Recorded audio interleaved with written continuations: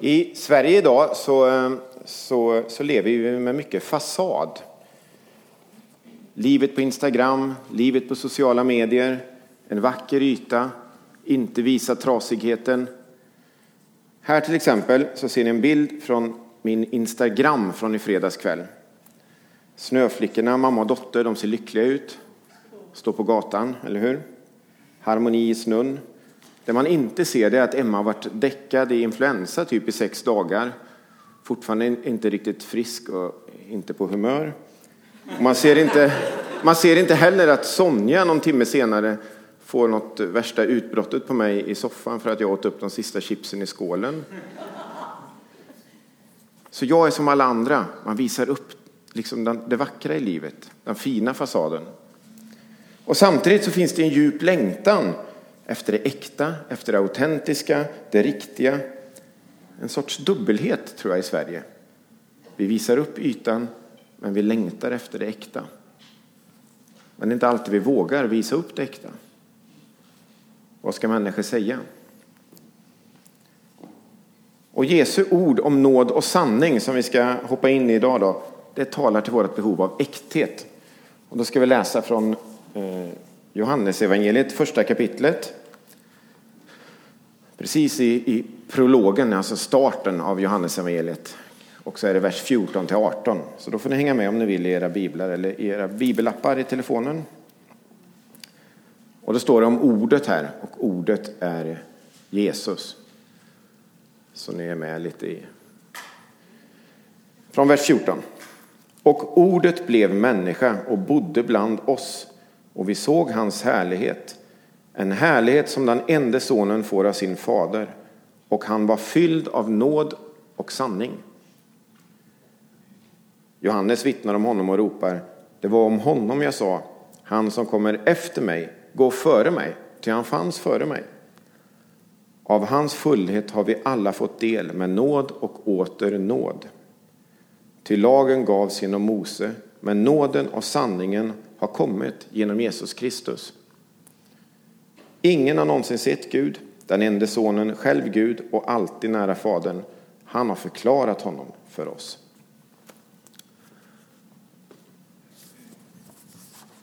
Ordet blir människa och bor ibland oss. Jesus Kristus, mitt ibland oss. Ni får säga emot mig sen om ni vill, men jag tror det är så här, av alla trosuppfattningar och religioner så är kristen tro den enda tron där vi inte behöver prestera och kämpa och jobba för att nå Gud. Den enda tron där Gud har stigit rakt in i våran vardag, rakt in i våran verklighet, blivit som en av oss. Där vi inte behöver prestera utan där vi bara får ta emot istället.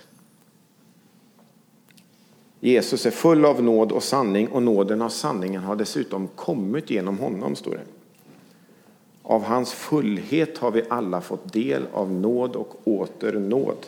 Och det är det här som är det vackra, det otroliga, och ibland kan man känna att det är det orättvisa också.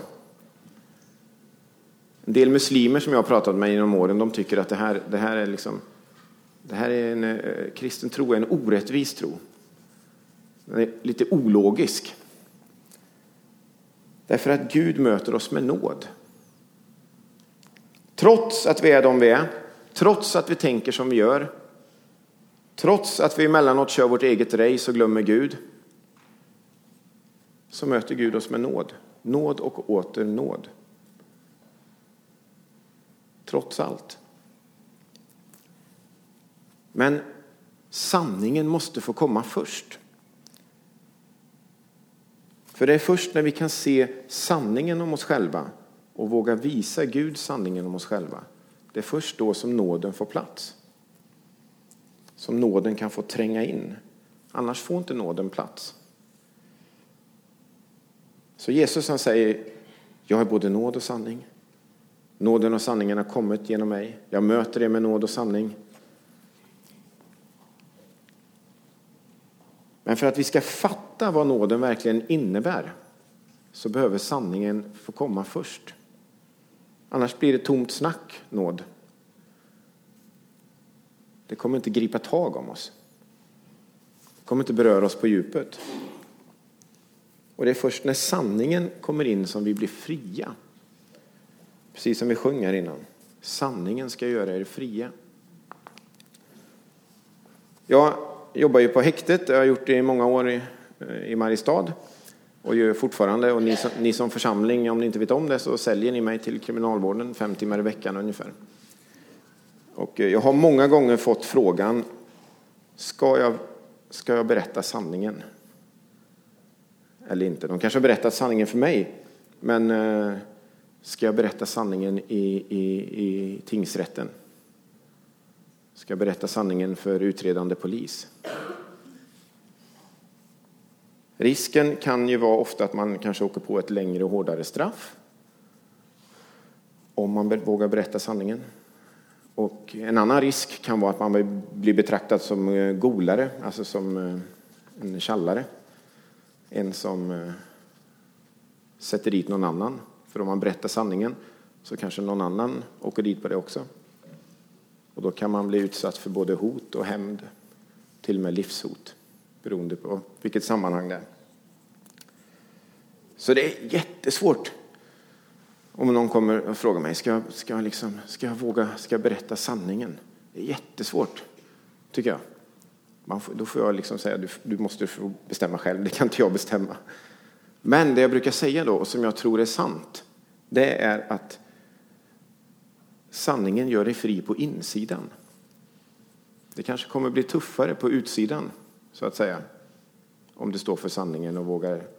Men på insidan kommer sanningen göra dig fri. För lögnen är ju alltid den som binder. Det binder oss på olika sätt. Och sanningen gör oss alltid mer fria.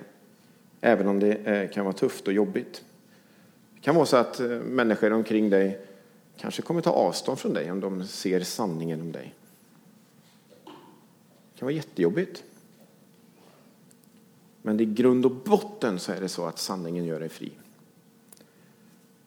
Det kan ju vara lite som en alkoholist. En alkoholist som kanske inte erkänner att jag är alkoholist. Det är en vanlig tendens för alkoholister. Man erkänner inte själv att man är alkoholist. Man kan ha lite små problem, man kan ha olika perioder, men inte är man alkoholist.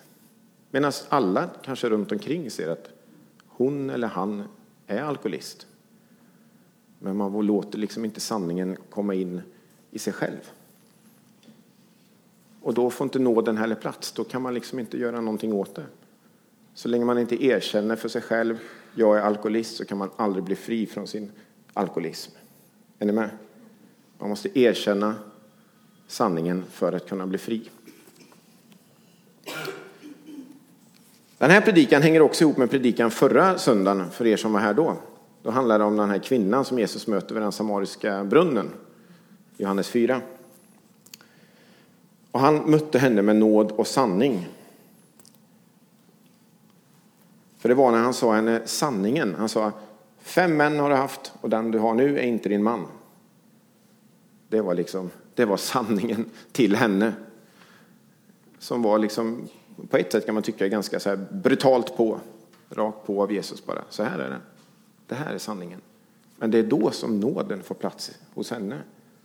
Som hon blir fri, som hon sen springer in till stan där hon bodde och säger att jag har mött han som har sagt mig allt. Kom så får ni se.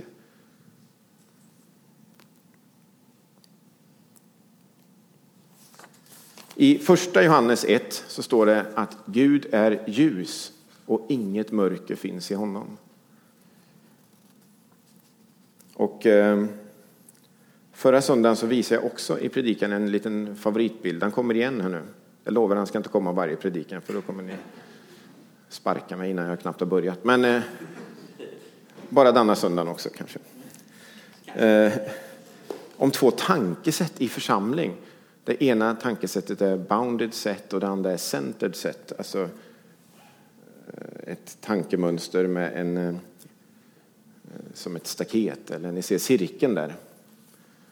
Och centered set, då är det ingen cirkel eller inget staket, utan då är det ett centrum istället. Man kan tänka på olika sätt.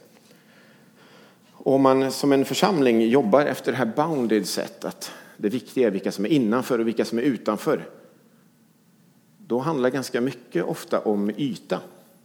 Man hamnar ofta i yta och det som syns. Det är viktigt att ha en fin fasad, att leva rätt, att passa in i mallen. Det kan vara olika mallar i olika församlingar. I en del församlingar ska man ha högklackade skor och kavaj. I andra ska man liksom bete sig på ett visst sätt. Och i andra ska man ha, ja ni vet. Det finns olika mallar så här. Det kanske blir väldigt viktigt att jag ser andlig ut. Jag talar så att det låter som jag är väldigt kristen. Det låter bra liksom. Det är bounded set. Jag pratade med en man för ett tag sedan på häktet. Nu får ni lite häktet här idag. Yngre än mig, men som har varit med om galet mycket mer hemskheter än vad jag har varit i livet. Och så visade jag den här bilden, eller jag hade inte just med den här, men jag liksom ritade upp det lite för honom. Och då sa han, det kvittar vilken bild liksom. Jag är inte ens med i bilden, jag är långt, långt utanför, placerar han sig själv. Vilken bild den var. Men samtidigt så, när jag pratade med honom så hade han en jättelängtan. Han ville leva gott liksom. Och han vill hitta sinnesro. Han vill hitta en tro. Han längtar efter det. Men samtidigt så känner han att det drar åt ena hållet och åt andra hållet så drar hat och hämnd och mörkret. Och i hans fall så blir det väldigt konkret så. För det är väldigt mycket hat och hämnd. Men jag tror att den dragkampen finns ju i oss allihopa.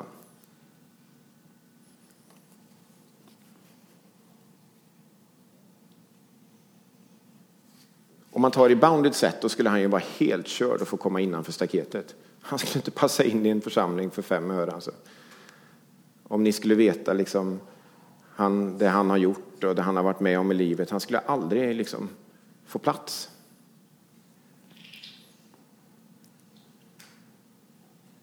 Och så tog han samtidigt också då exempel på att han har så svårt att tro det, för att som han såg det så finns det människor som säger sig stå så nära Gud, som verkligen är innanför ringen om man säger så. Men som också gör djävulskap. Så tog han exempel som på en katolsk präst som han hade läst om. Som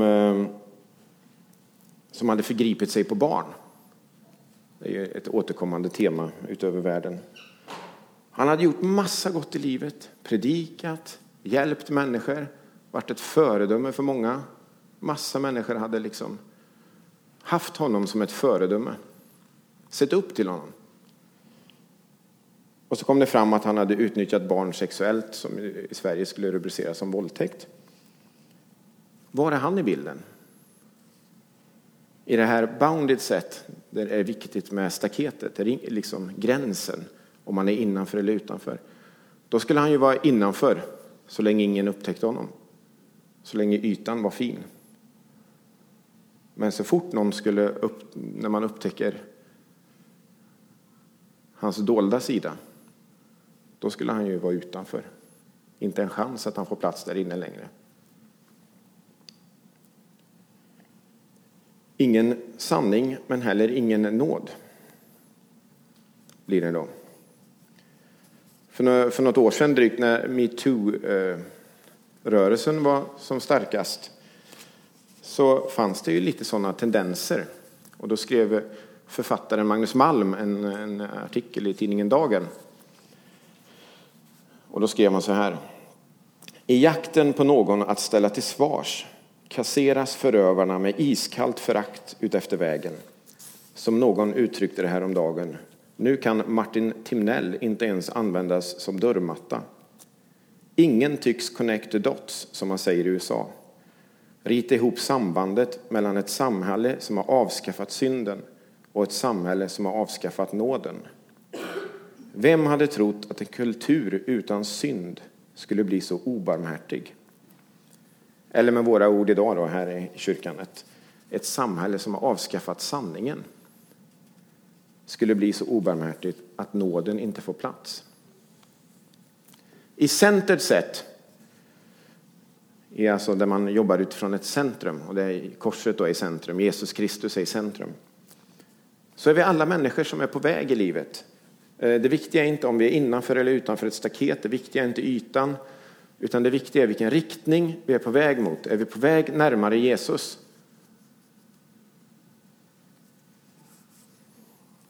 Både att vi är i rätt riktning och att vi faktiskt rör oss närmare Jesus. Och då är ju faktiskt inte den här mannen på häktet som jag berättade om körd. Även om han placerar sig långt, till och med utanför bilden, en bra bit från det där korset där då, så är han ändå inte körd. Så länge han är på väg i rätt riktning. Så länge han rör sig närmare Jesus, då är det ju bra. Han är ju på väg. Däremot så kan det bli ganska tufft för prästen, den katolske prästen, som han tog som exempel. Som ju på ett sätt säkert var ganska nära korset. Men som för att dölja och för att sanningen inte skulle få plats i hans liv säkert hade vänt bort blicken lite från korset. Var inte på väg närmare Jesus. För man kan inte vara på väg närmare Jesus så länge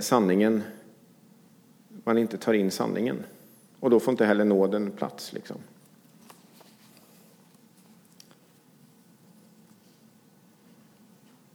Många av er har hört talas om när Jesus pratar om flisan och bjälken i Matteus 7, vers 3-5. Då står det så här: varför ser du flisan i din broders öga när du inte märker bjälken i ditt eget? Och hur kan du säga till din broder: låt mig ta bort flisan ur ditt öga, du som har en bjälke i ditt eget öga? Hycklare, ta först bort bjälken ur ditt öga så du kan se klart och ta bort flisan ur din broders. Och ibland kan det där vara just grejen, att det kan vara väldigt jobbigt att se sanningen om sig själv. Och ibland kan det göra att man hellre går och har åsikter om alla andra. Och tänker att du borde bete dig så och du borde göra så. Än att se sanningen om sig själv. Och det kan också göra att vi antingen slår ner blicken kanske, eller vänder bort blicken från att vara på väg till korset. Eller att vi helt enkelt bara stannar. Slår oss till ro Nu, jag går inte längre, för då måste då kommer Jesus sanning möta mig. Jag klarar inte det, så jag stannar här. Så vill vi närma oss Gud, då kommer vi närma oss ljuset. För Gud är ljus och inget mörker finns i honom. Och då kommer ljuset lysa in i våra liv. Och då kommer sanningen bli synlig. Och det är först då nåden får plats. Ja, samme man, han får vara med i hela predikan här nu från häktet. Han beskrev det också som om han skulle möta, vi satt där och samtalade och så sa han, om djävulen och Gud skulle vara här just nu, så skulle djävulen se på mig och skratta och känna att jag har det i min hand, sa han ungefär. Och Gud skulle se på mig med en besviken blick. Och då fick jag ju säga då hur jag tror att Gud skulle se på honom. Och då sa jag ungefär så här, att Gud skulle se på honom med en kärleksfull blick, rakt in i ögonen. Inte vända bort blicken från honom. Inte se ner på honom, utan rakt in i ögonen. Och så säga att du är mitt älskade barn. Du är så sjukt värdefull för mig. Jag har gått i döden för din skull. Jag har en livsuppgift för dig. Och i det här centered set så är det så Jesus säger till alla människor. Och när man vänder sig mot Jesus så är det man möter. Oavsett hur nära korset eller hur långt från korset man är, så är det man möter. De som riktar sina liv mot Jesus kommer möta det och inget annat. Sanning, Guds ljus, nåd och en otroligt stor kärlek. Så när du och jag, när vi kommer med våra misslyckanden, för det har vi allihopa i livet, eller våra dolda livshemligheter som vi inte vill att de andra i kyrkan ska veta om, eller våra beroenden som vi heller inte vill att de andra ska veta om, eller vårt högmod, eller våran avundsjuka. Allt det där som vi inte vill att ska bli synligt för alla andra. När vi kommer med det till Jesus så dömer inte Jesus oss. Han vill upprätta oss. Han vill hela oss. Han vill befria oss. Han vill genomsyra oss med sin kärlek. Och så som avslutning, precis det som vi läste från Johannes 1 då. Han vill ge dig sin fullhet. Nåd och åter nåd.